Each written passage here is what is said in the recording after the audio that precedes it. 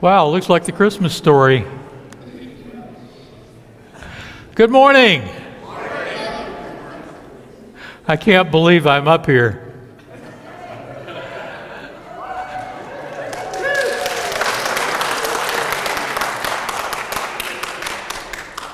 Randall asked me to preach, and I said, "Are you sure?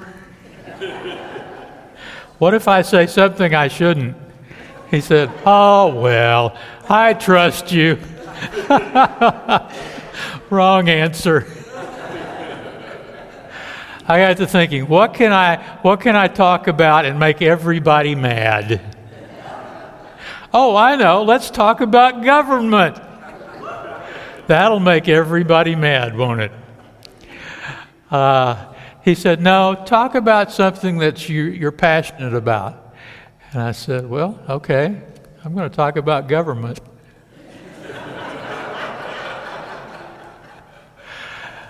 It's really sad, I think, the state of affairs that we find ourselves in the United States, that people can't talk to each other, they can't work together, they can't seem to get things done.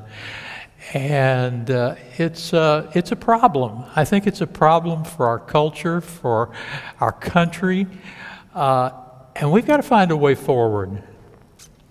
I think it is incumbent on Christians, genuine Christians, people like you and me, to do something about this. So I want us to talk about government in general, and then I want us to talk about things that we might be able to do that would make a difference. We call our government a democracy. It's really not. It's really a republic. We elect representatives to speak for us in the government setting. I grew up with a saying, maybe you've heard this somewhere along the way: democracy is a terrible form of government, but all the others are so much worse. Well, I think I could agree with that. Watching democracy play out is definitely messy, and it requires us to account for the needs, the desires, the interests of people who may be like us and maybe not at all like us.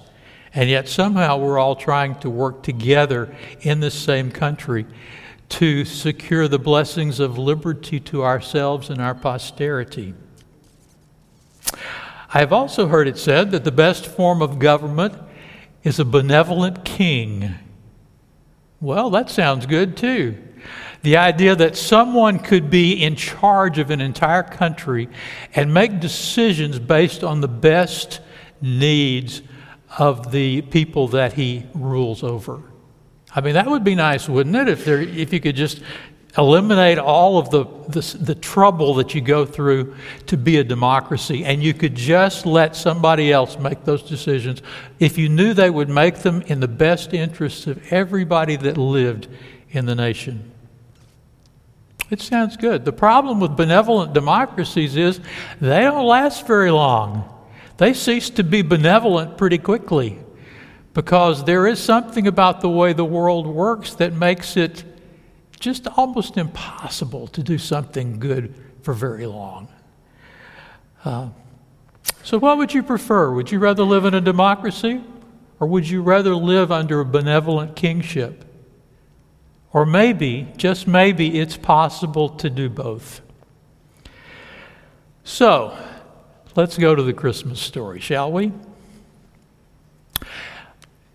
When Israel looked back in their history, like 1000 BC, they looked to the person that they considered to be the greatest king they ever had. Do you know who he is? King David. Absolutely. He unified all of the 12 tribes. He ruled over them with justice and equity. Even though he made some mistakes along the way, he still was kind of the high point of the kingship for Israel. And David has a wonderful, sparkling reputation because of that. Things kind of went downhill after that. The kingdom divided. Eventually, the people of Israel were carried off into captivity in Babylon. things didn't go well. But the prophets had a vision for the future. They could see what God was going to do and what He intended to do as time went on. They believed that God was going to send an ideal ruler of the line and the house and the lineage of David, and that he was going to be able to do even better than David did, that he would be able to create a kingdom where there would be justice and mercy and righteousness, and right decisions would be made, and it would influence all the kingdoms of the world. Everyone would look to Jerusalem and to the ideal king who was to come.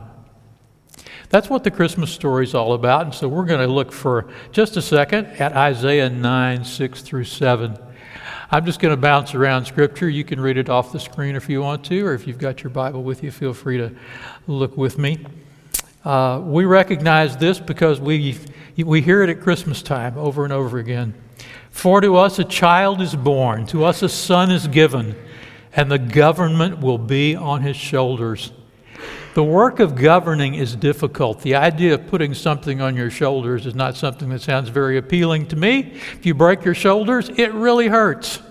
The idea of having to carry a burden on my shoulder, a backpack, is not a pleasant thought to me. The idea of having to carry the weight of the government is not a pleasant thought either. And yet, this child that is to be born, the son who is given, the government is going to be on his shoulders. And he will be called Wonderful Counselor, Mighty God, Everlasting Father, the Prince of Peace. And of the greatness of his government and peace there will be no end. He will reign on David's throne and over his kingdom, establish and upholding it with justice and righteousness. Isn't that what we want out of our government? We want justice. We want righteousness. And so many times we don't see justice. We don't see righteousness in secular government. He will do it from that time on and forever. The zeal of the Lord Almighty will accomplish this. God's going to take responsibility for making this happen. What a wonderful promise. It's the promise we celebrate every year at Christmas. And yet we look around and we don't really see that, do we? The time leading up to Jesus was a time of messianic fervor among the Jews. And there were a lot of would-be messiahs. In Acts chapter 5, we read about a couple of them.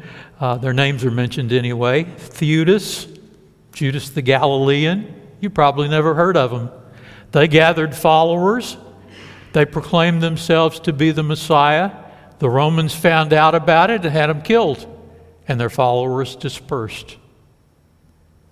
Some people thought that John the Baptizer was going to be the Messiah. And what happened to him? He got arrested and beheaded. And what came of his movement? Nothing. Matthew chapter 1, Luke chapter 3. There are those strange things that start the Christmas story that we call genealogies. And we look at them and we go, why in the world is that in there? That's a boring thing. And yet it's not boring if you're looking for a king who's of the house and lineage of David, because that's what qualifies someone to be Messiah, King, the Anointed One. Matthew and Luke are both making the point that Jesus qualified to be God's Messiah. Jesus is addressed in the Gospels sometimes by random people as the Son of David.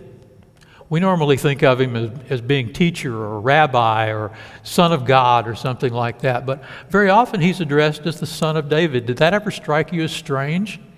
It did me for a long time. People like the Canaanite woman addressed him as Son of David. Two blind men in Matthew 20 addressed him as Son of David. The crowds, as Jesus is making his way down the Mount of Olives on the donkey on Palm Sunday, shouted, "Hosanna to the Son of David."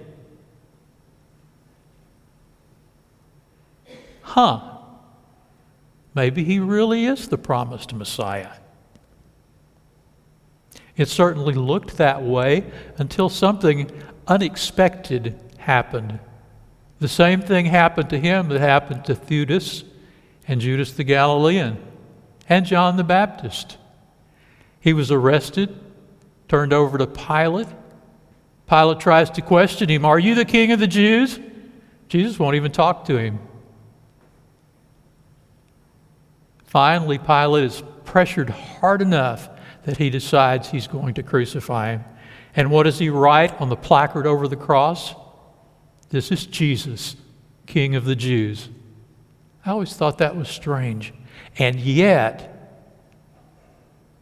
Jesus was the King of the Jews. That's what he was crucified for. And he didn't deny it. Jesus, like others before him and after him, met a violent death for claiming to be the promised Messiah. The others were relegated to the ash heap of history, but Jesus wasn't. What's the difference? Why have you heard of Jesus and you've never heard of Judas the Galilean? Because something different happened with Jesus. He kept showing up. He kept appearing to his disciples. As Luke says in Acts chapter 1, verse 3, after his suffering, he presented himself to them and gave many convincing proofs that he was alive. He appeared to them over a period of 40 days and spoke about the kingdom of God. Well, I thought the whole idea of the kingdom of God was dead. Apparently not. Apparently there is a kingdom. Apparently Jesus is ruling and reigning over this kingdom. Paul writes and helps to explain what the kingdom of God is, what it means that Jesus is alive and is reigning over God's kingdom. Philippians 2, 5 through 11, an ancient hymn that Paul quotes in his letter. You're familiar with it, but I'm going to read it anyway, and I want you to just think about this from the standpoint of Jesus being king. In your relationships with one another, have the same mindset as Christ Jesus, who being in very nature God did not consider equality with God something to be used to his own advantage. You know, we hear so much about politicians using their position to their own advantage. And they get away with it more often than not. Jesus did not use his position or his power to his own advantage. Rather, he made himself nothing by taking the very nature of a servant, being made in human likeness. And being found in appearance as a man, he humbled himself by becoming obedient to death, even death on a cross. The death of Jesus, King of the Jews.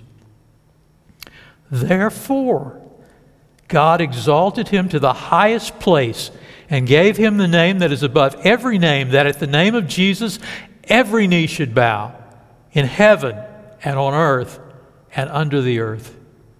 Every knee should bow. Every knee should bow. In heaven and on earth and under the earth. That's the way a Jew would say something about he's reigning over everything, everyone, the entirety. And every tongue should acknowledge that Jesus Christ is Lord, to the glory of God the Father. In the Roman world, there was one person who was Lord. Oh, the title might be used as we would use Mr., but when you said someone was Lord, there was one person who was Lord. Caesar was Lord. These are fighting words, and every tongue acknowledges that Jesus Christ is Lord. He is greater than Caesar. He is higher than Caesar. He is the one who is to be worshiped. He is the one that all knees should bow to. In Ephesians 1, Paul makes some additional comments that help us to understand this idea that Jesus, the resurrected Jesus, is reigning. That power is the same as the mighty strength he exerted when he raised Christ from the dead and seated him at his right hand in the heavenly realms. Far above all rule and authority, power and dominion, and every name that is invoked, not only in the present age, but also in the one to come. The Jews had a very simple understanding of what history was like. There was this present evil age, and then there was the glorious age to come when God ruled directly through His Son. And God placed all things under His feet and appointed Him to be head over everything for the church. And suddenly, we enter into the picture. We need to remember that the head of the church is not Pastor Randall. The head of the church is not the deacon team. The head of the church is Jesus Christ. And our knees should bow to Him. God placed all things under His feet and appointed Him to be head over everything for the church, which is His body, the fullness of Him who fills everything in every way. If Jesus is king now, then the kingdom has begun, even if it is not yet fulfilled. Jesus reigns over God in heaven, reigns with God in heaven. He reigns over His church right now. He reigns over everyone, you and me, if we are the ones who bow the knee to Him and claim Him as our Savior and Lord. His kingdom is a greater priority than any earthly kingdom and requires us to give Him priority. That's something I think Christians in our day are forgetting. They think that problems can be solved by secular government. And it may be that there are some things that can be helped if secular government gets on board. But if Jesus is king, if Jesus is ruling, and if we are submitting ourselves to Him, that's really not the point. The point is, are we living under the lordship and the kingship of Jesus? Some in our day are saying that Christians should make government Christians. And I would say that Christianity, the church, always loses when they make a deal with secular government. Constantine was the first to do that in the 4th century. He basically made a deal with the church. We will recognize you. We will stop persecuting you. We will make you the official religion of the Roman Empire as long as you will do things our way. And the church said, "What? No persecution? That sounds great. We like that."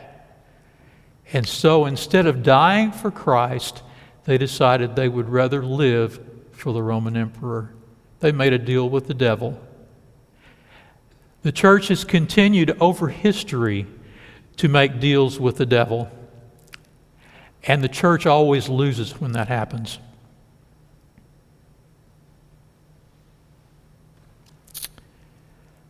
Should Christians expect the government to do anything for them? You know, we should learn a lesson from the Christians in other countries. 2002, I got to visit China. We were the guests of the China Christian Council, which was the official Christian church within the Republic of China. It was interesting. You did things their way. You only had certain places that you could meet. You only had certain times that you were allowed to meet. You had to follow all the rules of the Chinese government. And it was not a very happy place in that sense. The people who considered themselves to be genuine Christians, for the most part, said, "We don't want a part of a state church. We're going to meet in homes. If we have to move locations, we'll move locations. If somebody comes to persecute us, we'll find a way around it." And that's what they did. The church in China is strong, but you won't hear about it because it's underground. They made a deal with the devil. In Iran, it's illegal to be a Christian. If you proclaim Christ, you can be arrested, you can be put in prison. And the biggest revival in the world today is going on in Iran.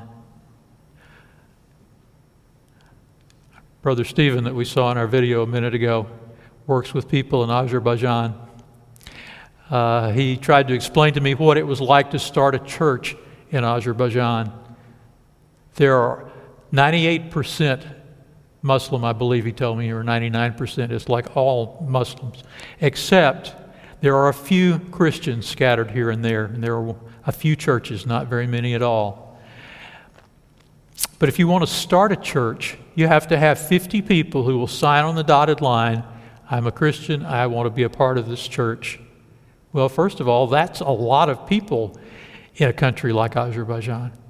And then, to make matters worse, the government says, oh, and of course you have to have your own building. You can't rent something, you have to buy something or build something. Well, getting 50 people together and getting the funds together to build a church building is virtually impossible. So by making the pretense of it's okay to be a Christian a possibility, they've effectively shut down ministry. So what does it have to do? It has to go underground. When we think the government can solve our problems as Christians, we are sadly mistaken, because eventually it will come back to bite us. Should Christianity be the official religion of the United States? I say emphatically no. Baptists have always advocated for a level playing field where everyone is free to choose his own religion or no religion. If our religion and our faith in Christ is not enough to persuade people, then there's something wrong. The government will never persuade people to be genuine Christians. Baptists view religion as a matter of conscience. Let me start that one again. Baptists view religion as a matter of conscience, not coercion. The First Amendment provides that Congress makes no law respecting an establishment of religion or prohibiting the free exercise thereof.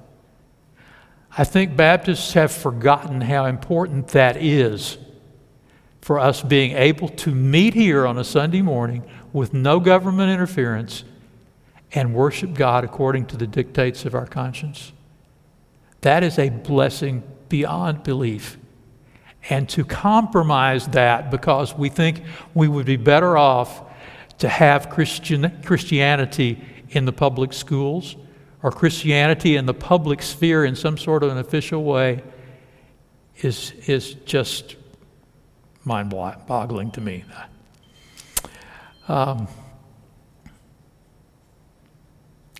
I heard this somewhere, and unfortunately I think I agree with it. I don't want my grandchildren going to school and having to choose their pronouns. I don't want that. Neither do I want them forced to look at a poster of the Ten Commandments while a teacher tries to explain what "thou shalt not commit adultery" means. When I first heard that, I laughed, and I thought, oh, me.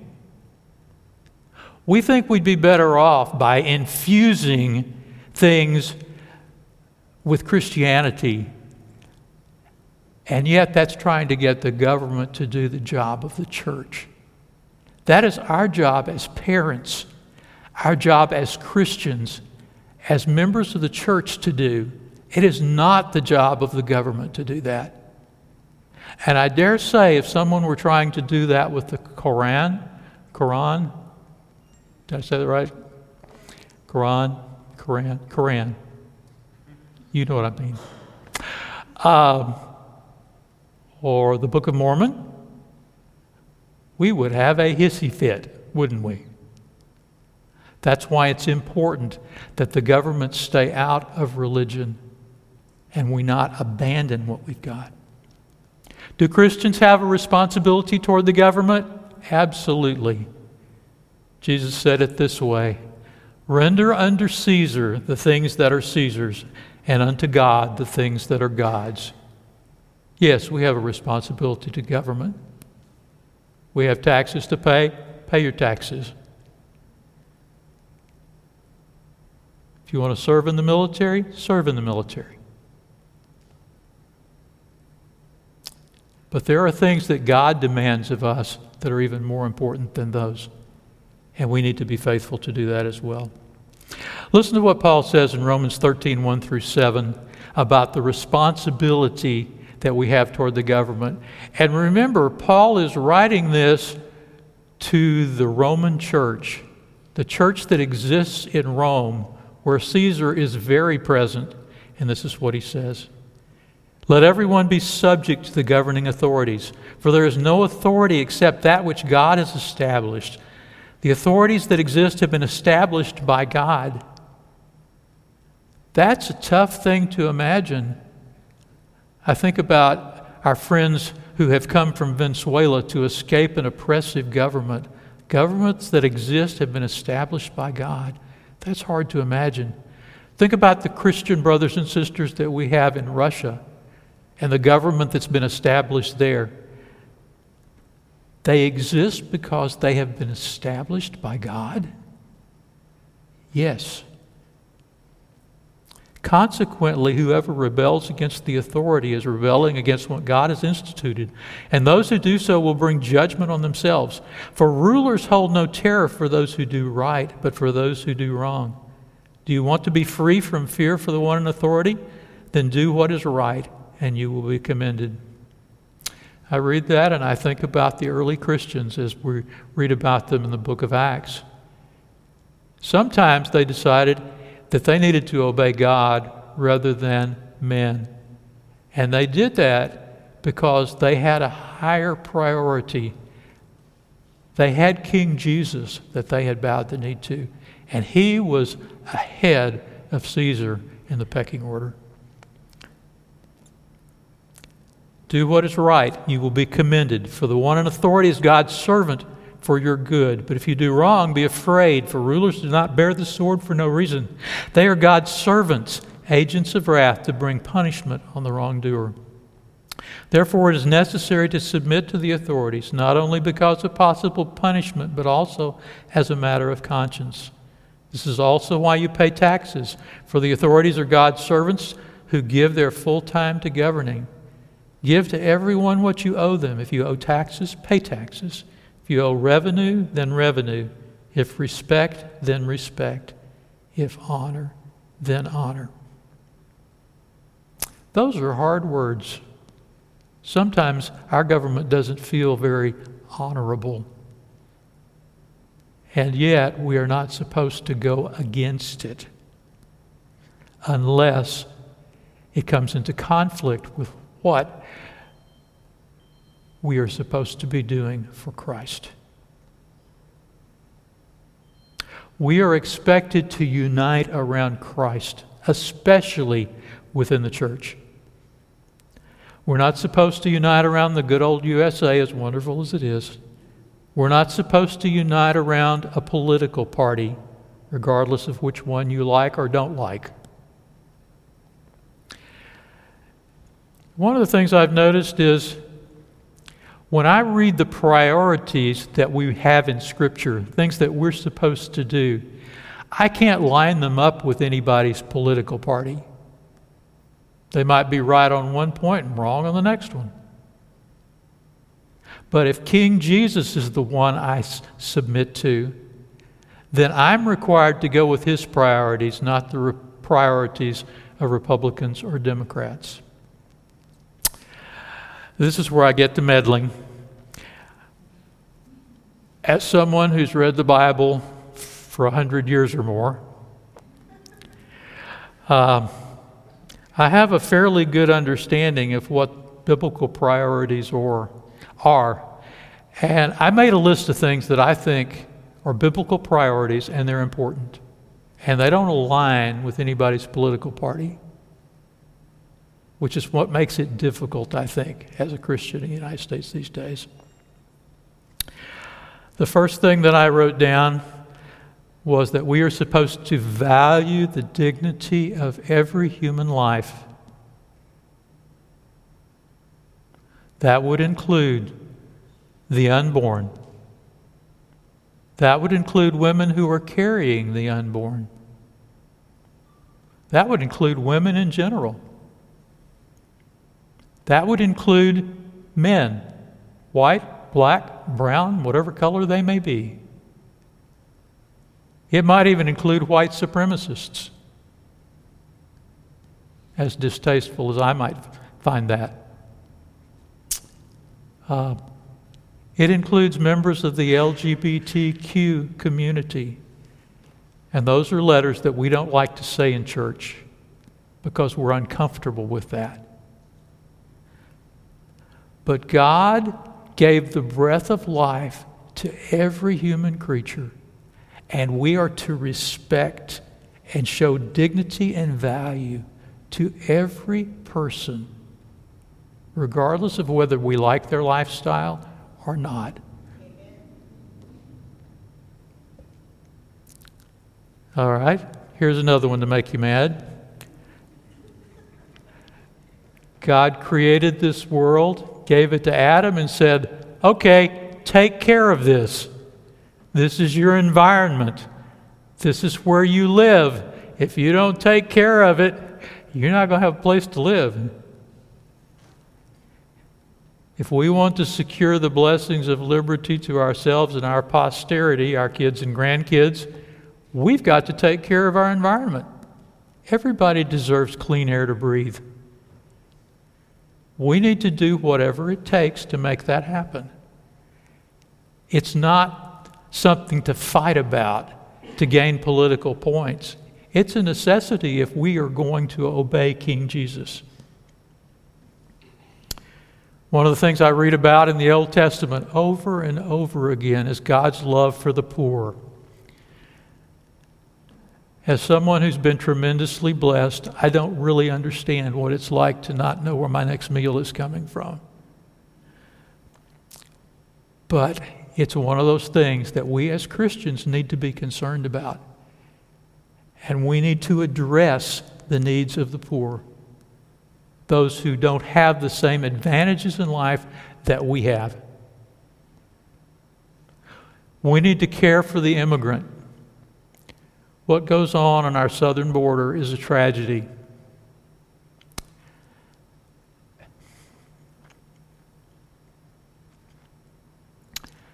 And I think the thing that makes me the maddest is that neither of our political parties want to address it. They're content to just let it exist. When I see people who are doing something about it, they are caring for the immigrant. We are called to care for the immigrant. That's a priority of King Jesus.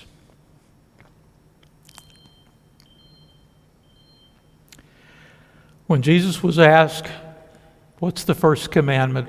What's the top priority? He said very quickly, love God with all your heart. And the second one is like it. Don't miss it. Love your neighbor as yourself. The other night in our house-to-house group, we were studying out of Luke 6. And as I was preparing to talk about that and ask questions for that, I'm going, I'd forgotten this is in there. Do you ever find things in the Bible and go, gosh, I forgot that was there? Well, I do. And this particular thing, I read it and I thought, we've been told by our news media that there is no solution for the problems and the divisions that our country face. But that's not true. Jesus told us what the problem, but Jesus told us what we were supposed to do about it. And this is what he says: love your enemies.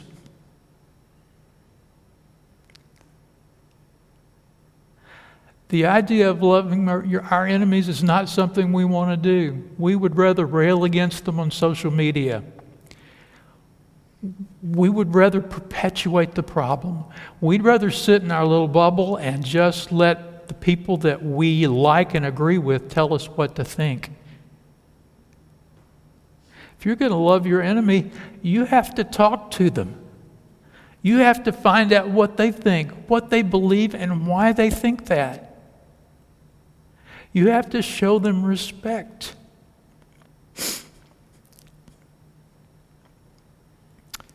I firmly believe that there is a solution to the divisions in our country. If Christians will practice our faith and do what our Master told us to do, if we will love our enemies, we can turn it around.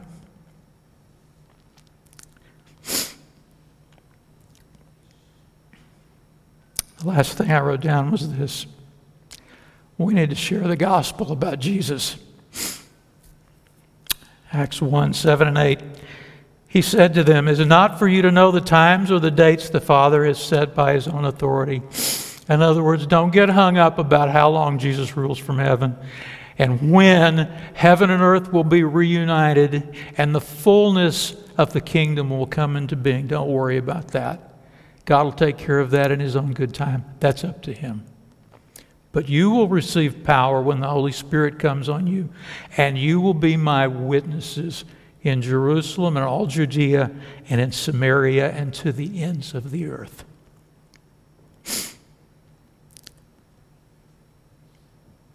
I can't do that. I can't be a witness. Yes, you can. Yes, I can. Because God has given us his Holy Spirit, and he has given us experiences with Christ, and we can tell other people what he's done for us. We can do that. We must do that. He tells them to take it to the place where they live, Jerusalem, Judea. He says, go to the places that you don't like Samaria. Go to the ends of the earth. And to make it even easier for us, God has brought the world to us. Walk around Plano. The world lives here. The world's up and down the bike trails. They're in the rec centers. They're our neighbors. They're our potential friends. That's what God's called us to do. Talk about Jesus. Tell people what he's done for us.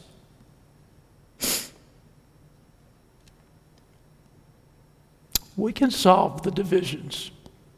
We can solve them if we do what King Jesus has told us to do. Pray with me.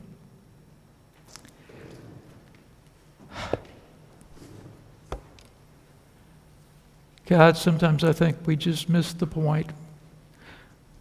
We just go from day to day letting things happen the way they always have.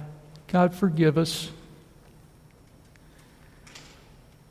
God, I pray that you would help us to understand what it is that you want from each of us, what you want from our church, how you want us to live in submission to the King of Kings and Lord of Lords. God, lead us, guide us, help us do better. Give us the grace to love our enemies and to show respect for every person that you've created. We pray in Christ's name. Amen.